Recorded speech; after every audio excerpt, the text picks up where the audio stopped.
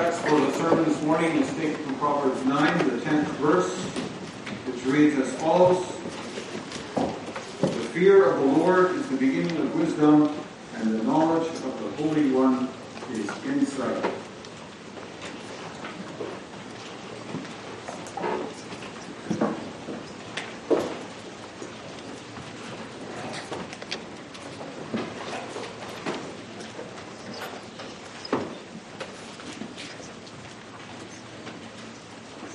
After the sermon, we will voice our amen together in the proclamation of God's word. It is the words of Psalm 119, verses 22 and 24. Psalm 119, 22 and 24 after the sermon.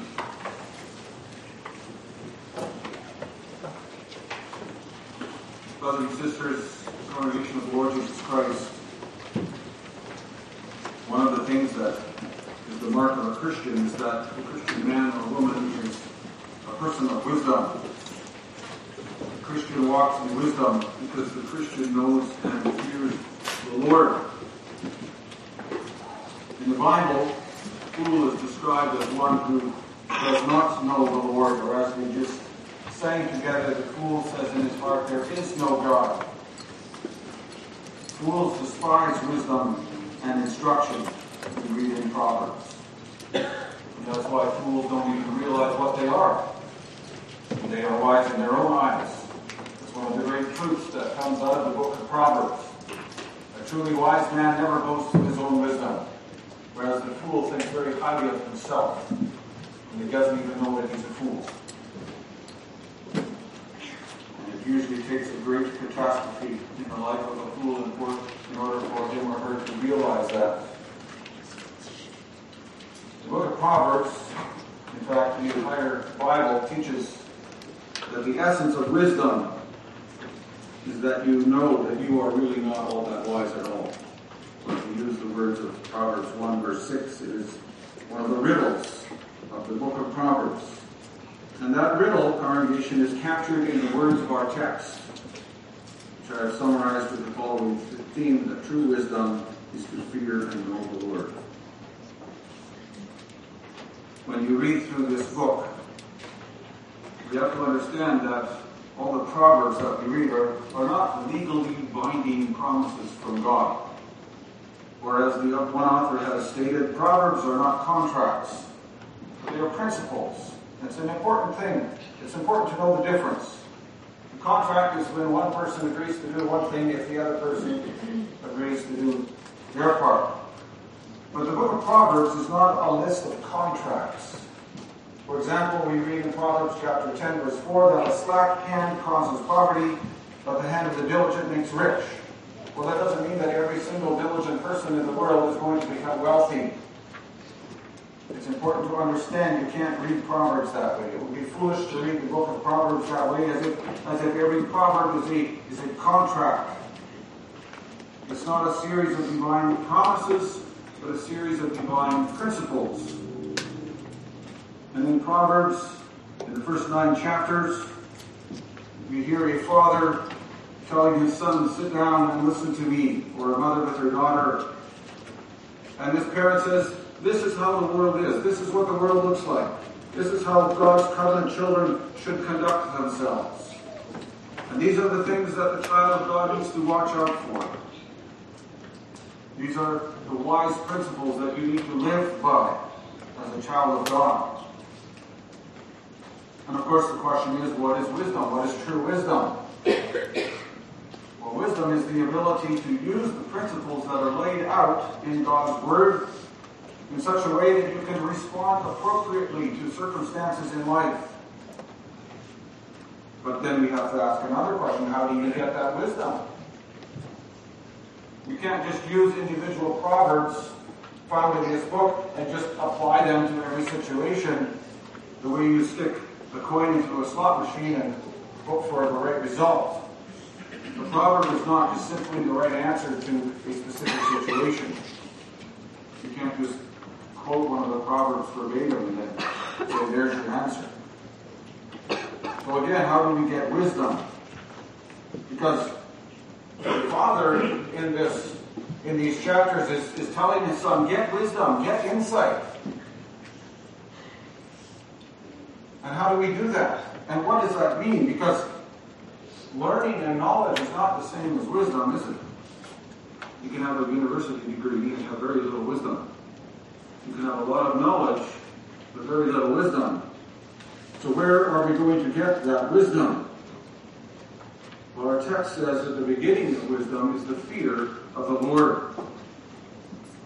If you want to be wise, then you have to start by knowing the Lord and fearing Him. How often do we talk about fearing the Lord? Certainly unbelievers don't want to hear about the fear of the Lord, do they? But what about us? Are we perhaps uncomfortable with that phrase as well? After all, it's a lot more comfortable talking about the love of God and the grace of God. We would much rather hear about the compassion and mercy of God. Isn't that what we really want to know about Him? But our text tells us that the very beginning of wisdom is the fear of the Lord. And that's not just an Old Testament doctrine.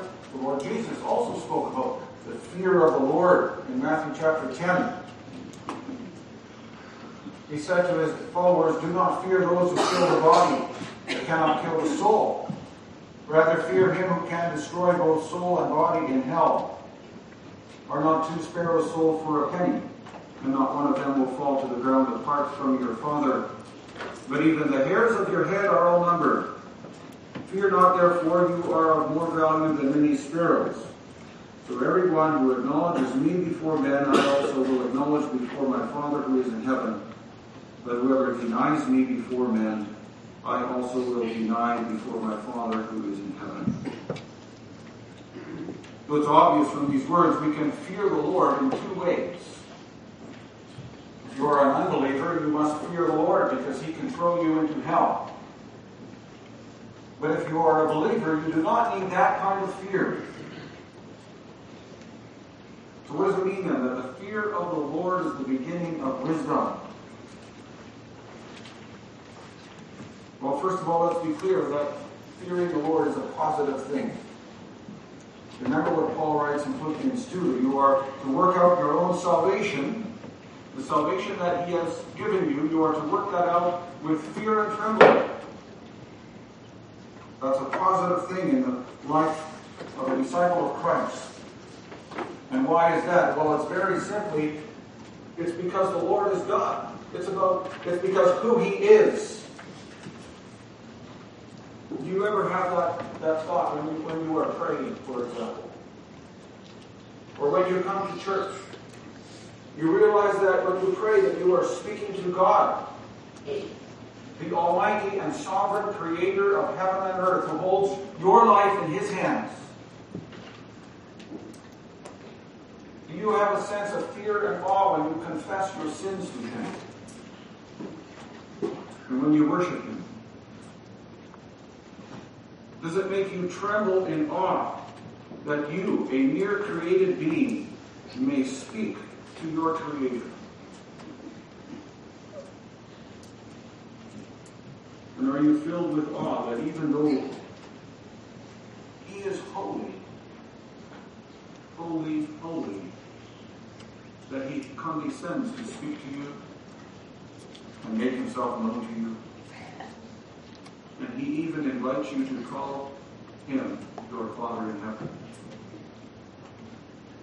Does that make you tremble? If that doesn't teach you to fear the Lord, then what will? And what about His grace? Does His grace not make you tremble? Does that not fill you with awe? Because what does that include? Grace means that the Son of God came down to this earth. It means that Jesus, the divine Son of God, entered this sin-filled world.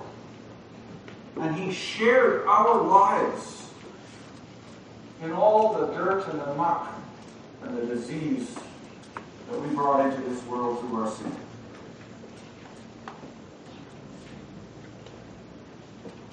Think of the words of the hymn, Amazing Grace. 'Twas grace that taught my heart to fear, and grace my fears relieve.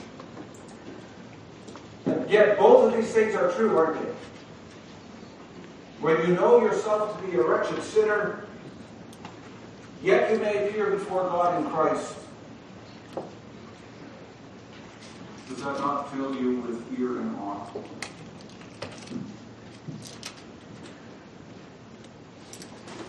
But you do not have to fear his condemnation when you are in Christ. How often do we really think about these things?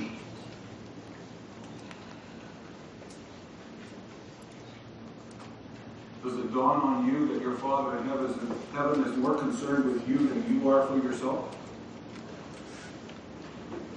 That his love for you is far greater than your love for yourself? That his care for you is far greater than your care for yourself? He loves you so much that he takes you to himself. He's willing to let his Son die for you and adopt you as his child. Isn't there a huge wow factor in this? A sense of overwhelming awe.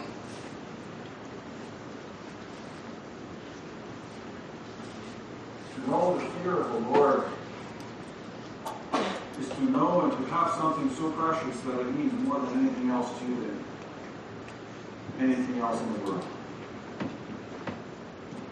The love and favor of your Father in heaven shines upon you.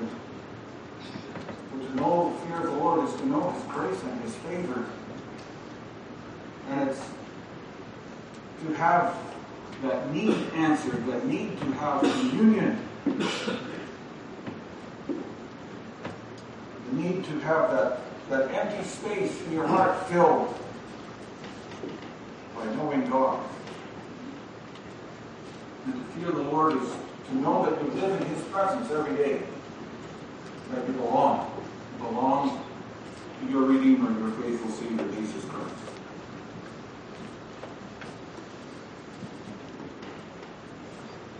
And the question, of course, is now how does that show up in your life? Where is the evidence that you fear the Lord? Well, we can read through the book of Proverbs and we can apply principles we learned there. That's a simple answer, of course, but we can take a few examples from the book of Proverbs. One of the things that marks a disciple of Christ is that he or she is a person of integrity. The fear of the Lord creates integrity in our lives. We don't live a double life. Proverbs 14 verse 27 tells us that the fear of the Lord is a fountain of life, so that one may turn away from the snares of death. So when we're fully conscious of God's grace in our life, we know that we live in his presence of this holy God every day. And when you are aware of living in his presence, and you have this awareness in you, then you cannot help but becoming more and more in tune in your thoughts and actions to what his word tells you about how you ought to live.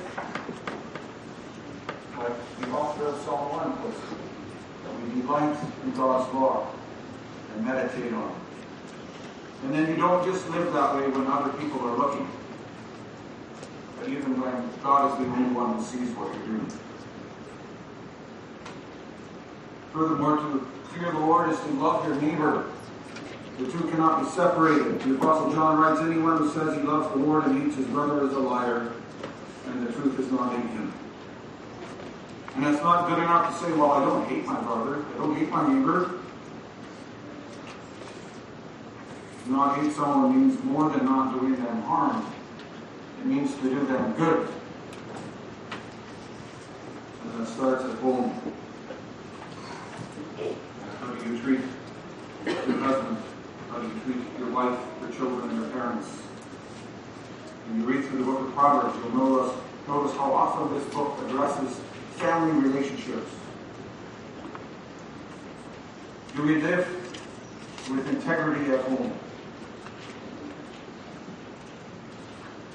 Do we put others first?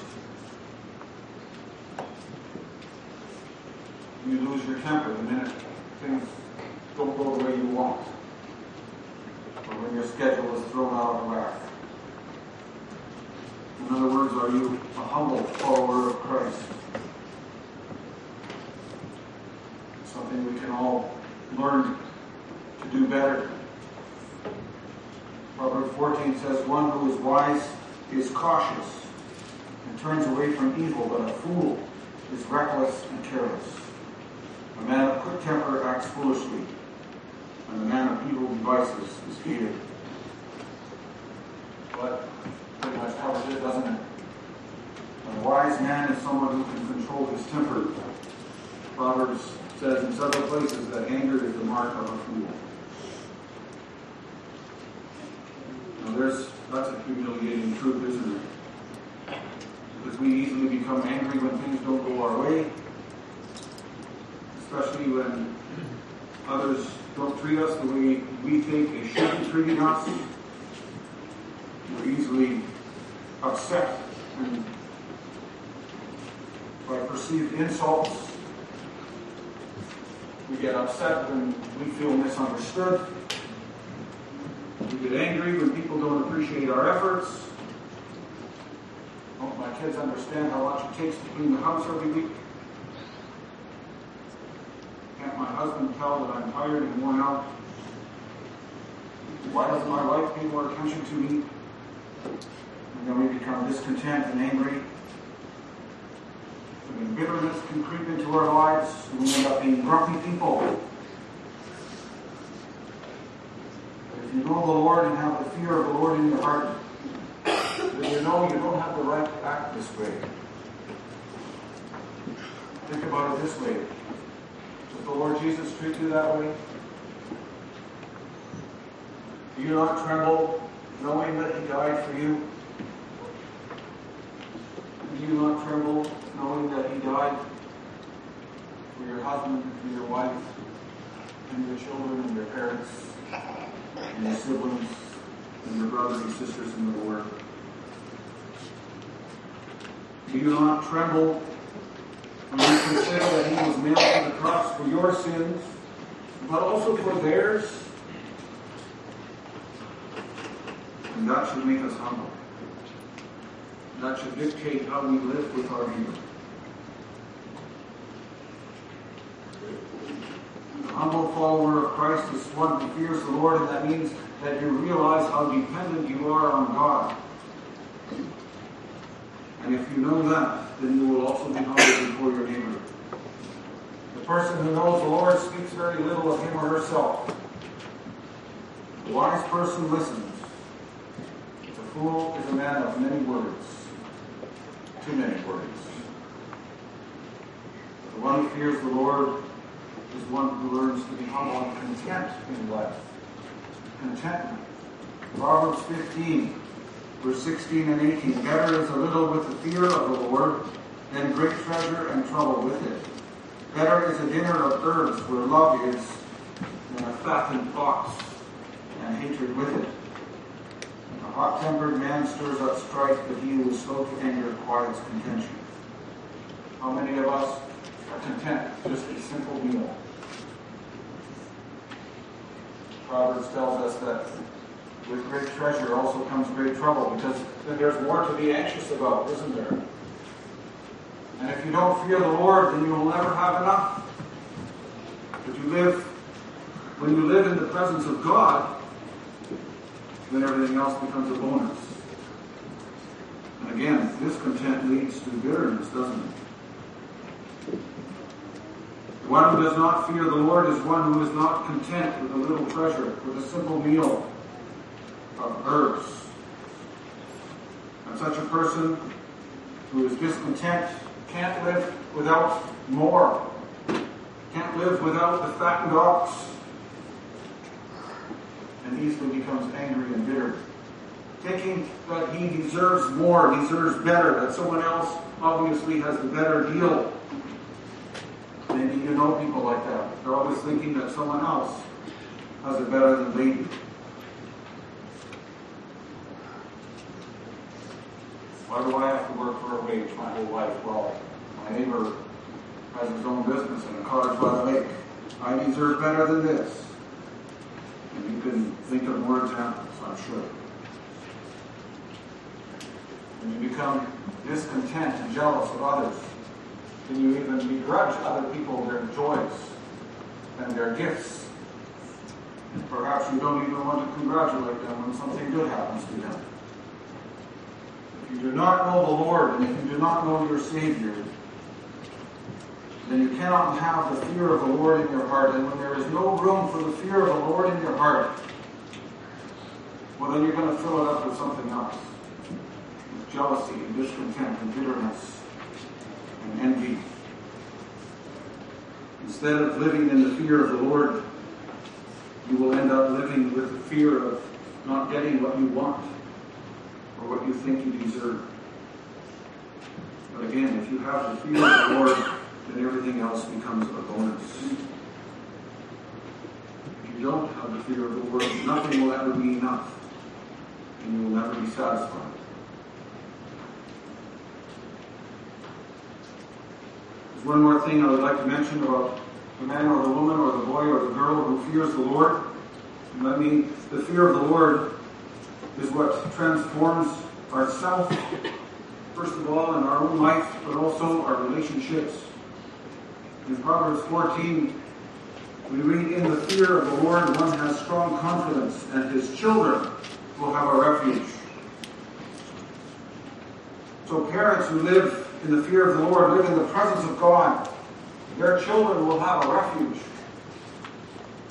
If children know that dad and mom fear the Lord, that they are people of integrity, that they are humble, that they will listen to their children and not simply come with judgmentalism or condemnation when their children make mistakes, or when they know that their dad and mom are willing to walk beside them and with them and help them, then those children know that they have a refuge with dad and mom.